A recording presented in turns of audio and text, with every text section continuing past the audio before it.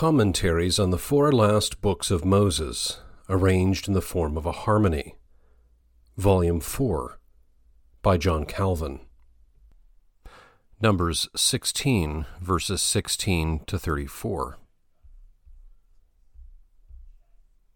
And Moses said unto Korah, Be thou and all thy company before the Lord, thou and they and Aaron tomorrow, and take every man his censer, and put incense in them, and bring ye before the Lord every man his censer, 250 censers, thou also and Aaron, each of you his censer.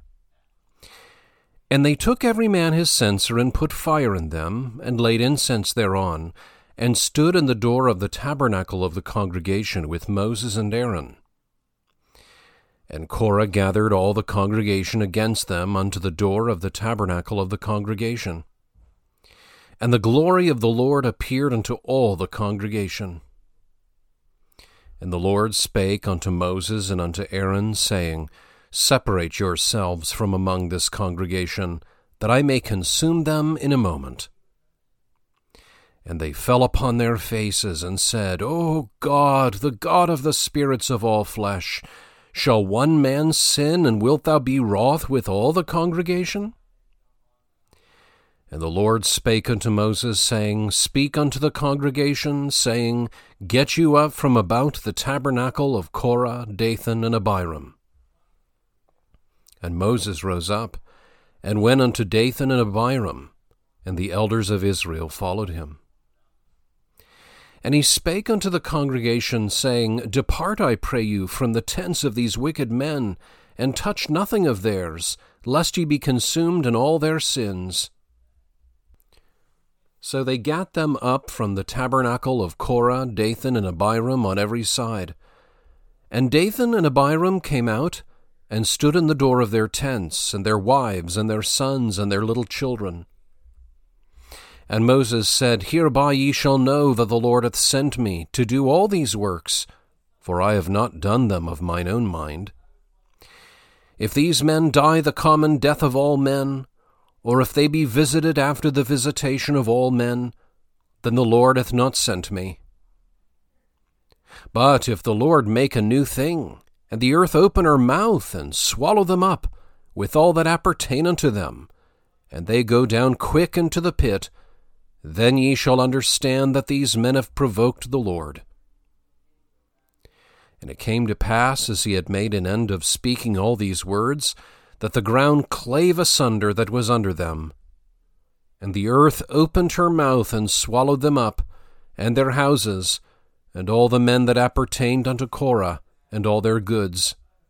They and all that appertained to them went down alive into the pit, and the earth closed upon them, and they perished from among the congregation.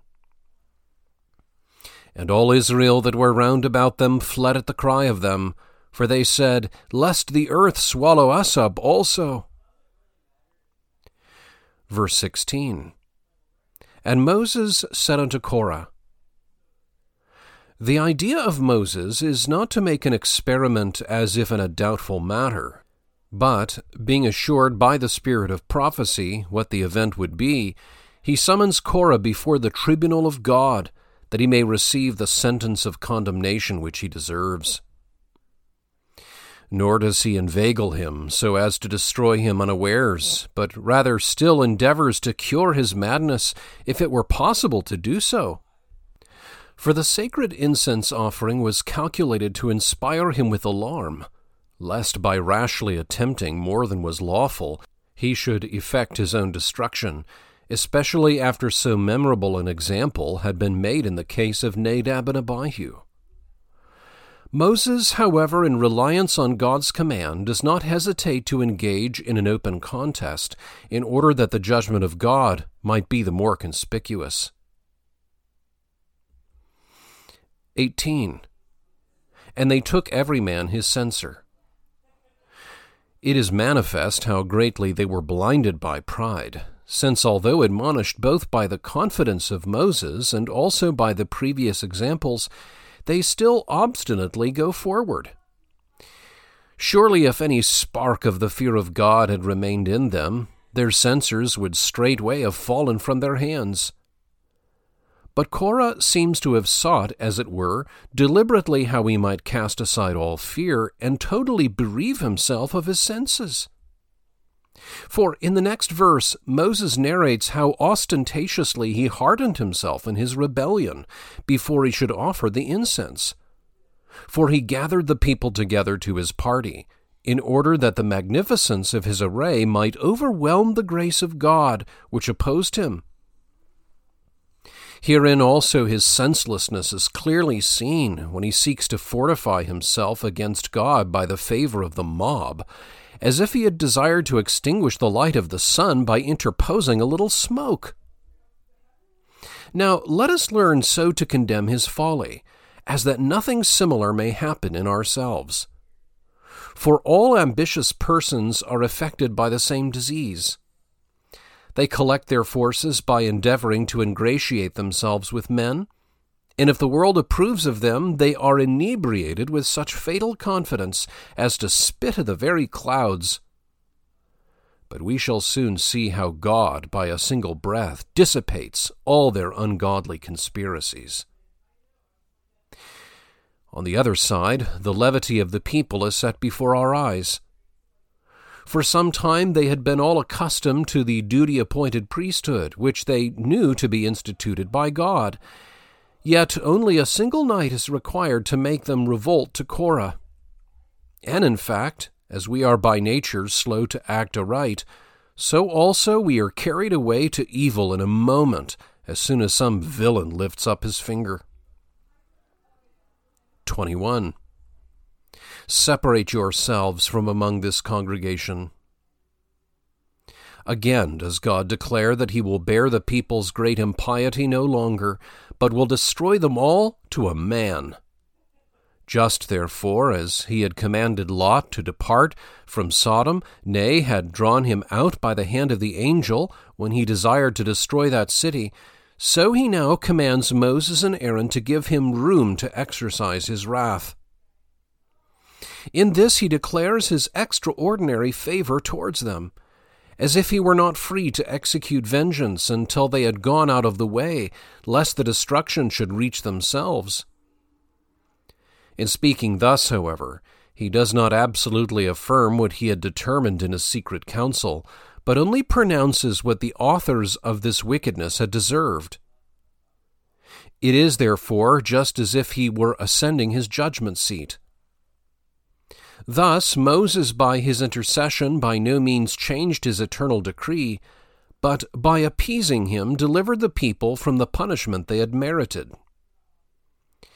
In the same sense, God is said to be influenced by our prayers. Not that after the manner of men he assumes new feelings, but in order to show the more than paternal love with which he honors us, he, as it were, indulges us when he listens to our desires. Hence we gather that even by this express denunciation, Moses was not prohibited from praying, because his faith in the adoption of the people was not destroyed. For we have already said that this principle, that the covenant which God had made with Abraham could not be made void, was so thoroughly engraven upon his mind that it surmounted whatever obstacles might present themselves. Resting, therefore, on the gratuitous promise, which depended not on men, his prayer was the offspring of faith.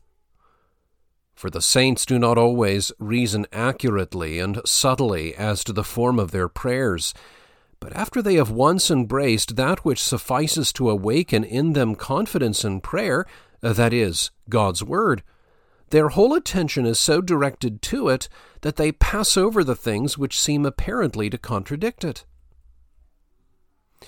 Nor can we doubt but that it was God's design, when he delivered his terrible sentence as to the destruction of the people, to quicken the earnestness of Moses in prayer, since necessity more and more inflames the zeal of the pious.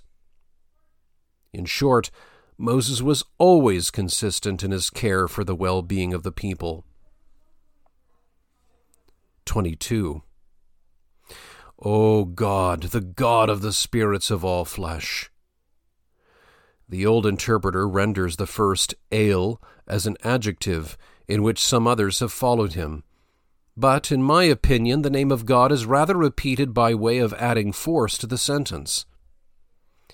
It does not, however, so clearly appear to me why all render the word flesh in the genitive case. But since I do not think that the lamed is superfluous here, but that it is used for bait, as often elsewhere, I have accurately expressed the sense by my translation, in all flesh.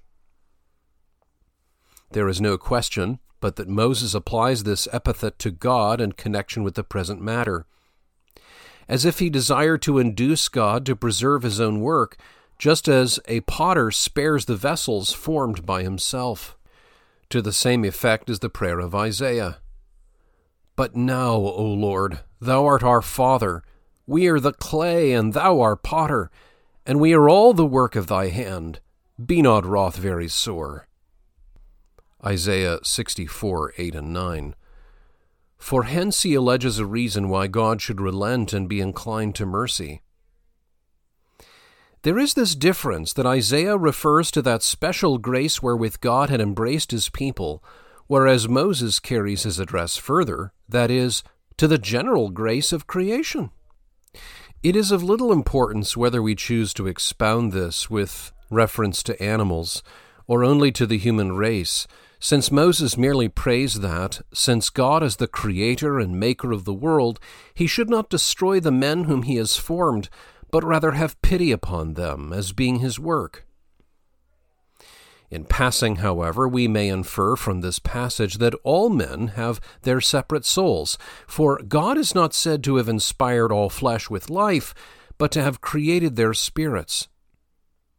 Hence the monstrous delusion of the Manichaeans is refuted, that our souls are so infused by the transmission of the Spirit of God, as that there should still be only one Spirit. But if it be preferred to include the animals, we must mark the grades of distinction between the spirit of man and the spirit of a dog or an ass. It is, however, more fitting to restrict it to men. 24. Speak unto the congregation, saying. It is evident from this answer that Moses was heard as regarded the general preservation of the people, on condition, however, that they should give proof of their repentance by deserting the authors of the wicked rebellion. For when God commands them to retire from amongst them, he indirectly implies that if they remain mixed up with them, they shall share in the same destruction. Yet it is probable that the elders who followed Moses held to his side and continued firm in the performance of their duty. And indeed, it is not at all consistent that Caleb and Joshua, and such like, were ever drawn away into so great a sin. We must not therefore take what is said of the whole congregation without exception. When Moses, in his delivery of God's command, does not address Korah, Dathan, and Abiram by their names, but calls them these wicked men, it is not the reviling of anger, but an urgent mode of exhortation. For had he not thus vehemently marked his detestation of them, there was danger lest his word should have been but coldly received by many, and lest they should have been of little avail. To the same effect also is what he immediately adds, lest ye be consumed in all their sins. As if he had said, lest the contagion of so many and such great crimes should infect yourselves. Since they obeyed Moses, it is plain that many of the multitude had been carried away before by folly and levity, for deliberate iniquity would not have been so quickly or so easily corrected. But on the other hand, the marvelous stolidity of Dathan and Abiram is described in that they came forth unawed with their wives and children. Still, it is not to be doubted but they were terrified after they saw themselves to be stripped of all aid and favor. But although the withdrawal of the people disturbed them, they nevertheless stood like maniacs, nor did fear subdue them or prevent them from proceeding in their fatal audacity to their doom. Thus do the wicked often stand astounded, yet in their fear they by no means think of appeasing God. 28. And Moses said, Hereby ye shall know.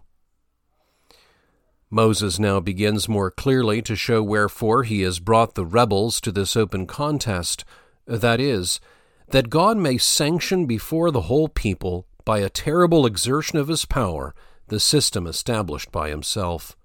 For it was no ordinary effort of confidence to concede the victory to his enemies, unless the earth should swallow them up alive. But inasmuch as this was to be a most conspicuous judgment of God, he arouses their attention by the striking words he uses. If they should be cut off by a sudden death, he would have justly boasted that his cause was approved by God. But, not content with this, he desires to be accounted a mere impostor, if they should die the common death of men. In order to express the strangeness of the miracle, whereby men's senses should be ravished, he employs the word create emphatically, as much as to say that the mode of their death would be no less unusual than as if God should add something to his creation and change the face of the world. Thus David, when he prays that his enemies should go down alive into hell or the grave, seems to allude to this history. Psalm 55:23. For although that descent be understood to mean sudden death overtaking the wicked in a moment in the midst of their happiness and security, still he at the same time indicates by it this horrible retribution which had occurred in times past, inasmuch as memorable punishments pass into proverbial instances of God's wrath. 34. And all Israel that were round about them. We must suppose that the people were standing around, expecting at a distance the event that was to take place. For they had previously retired from the tents in token of their separation from this wicked company.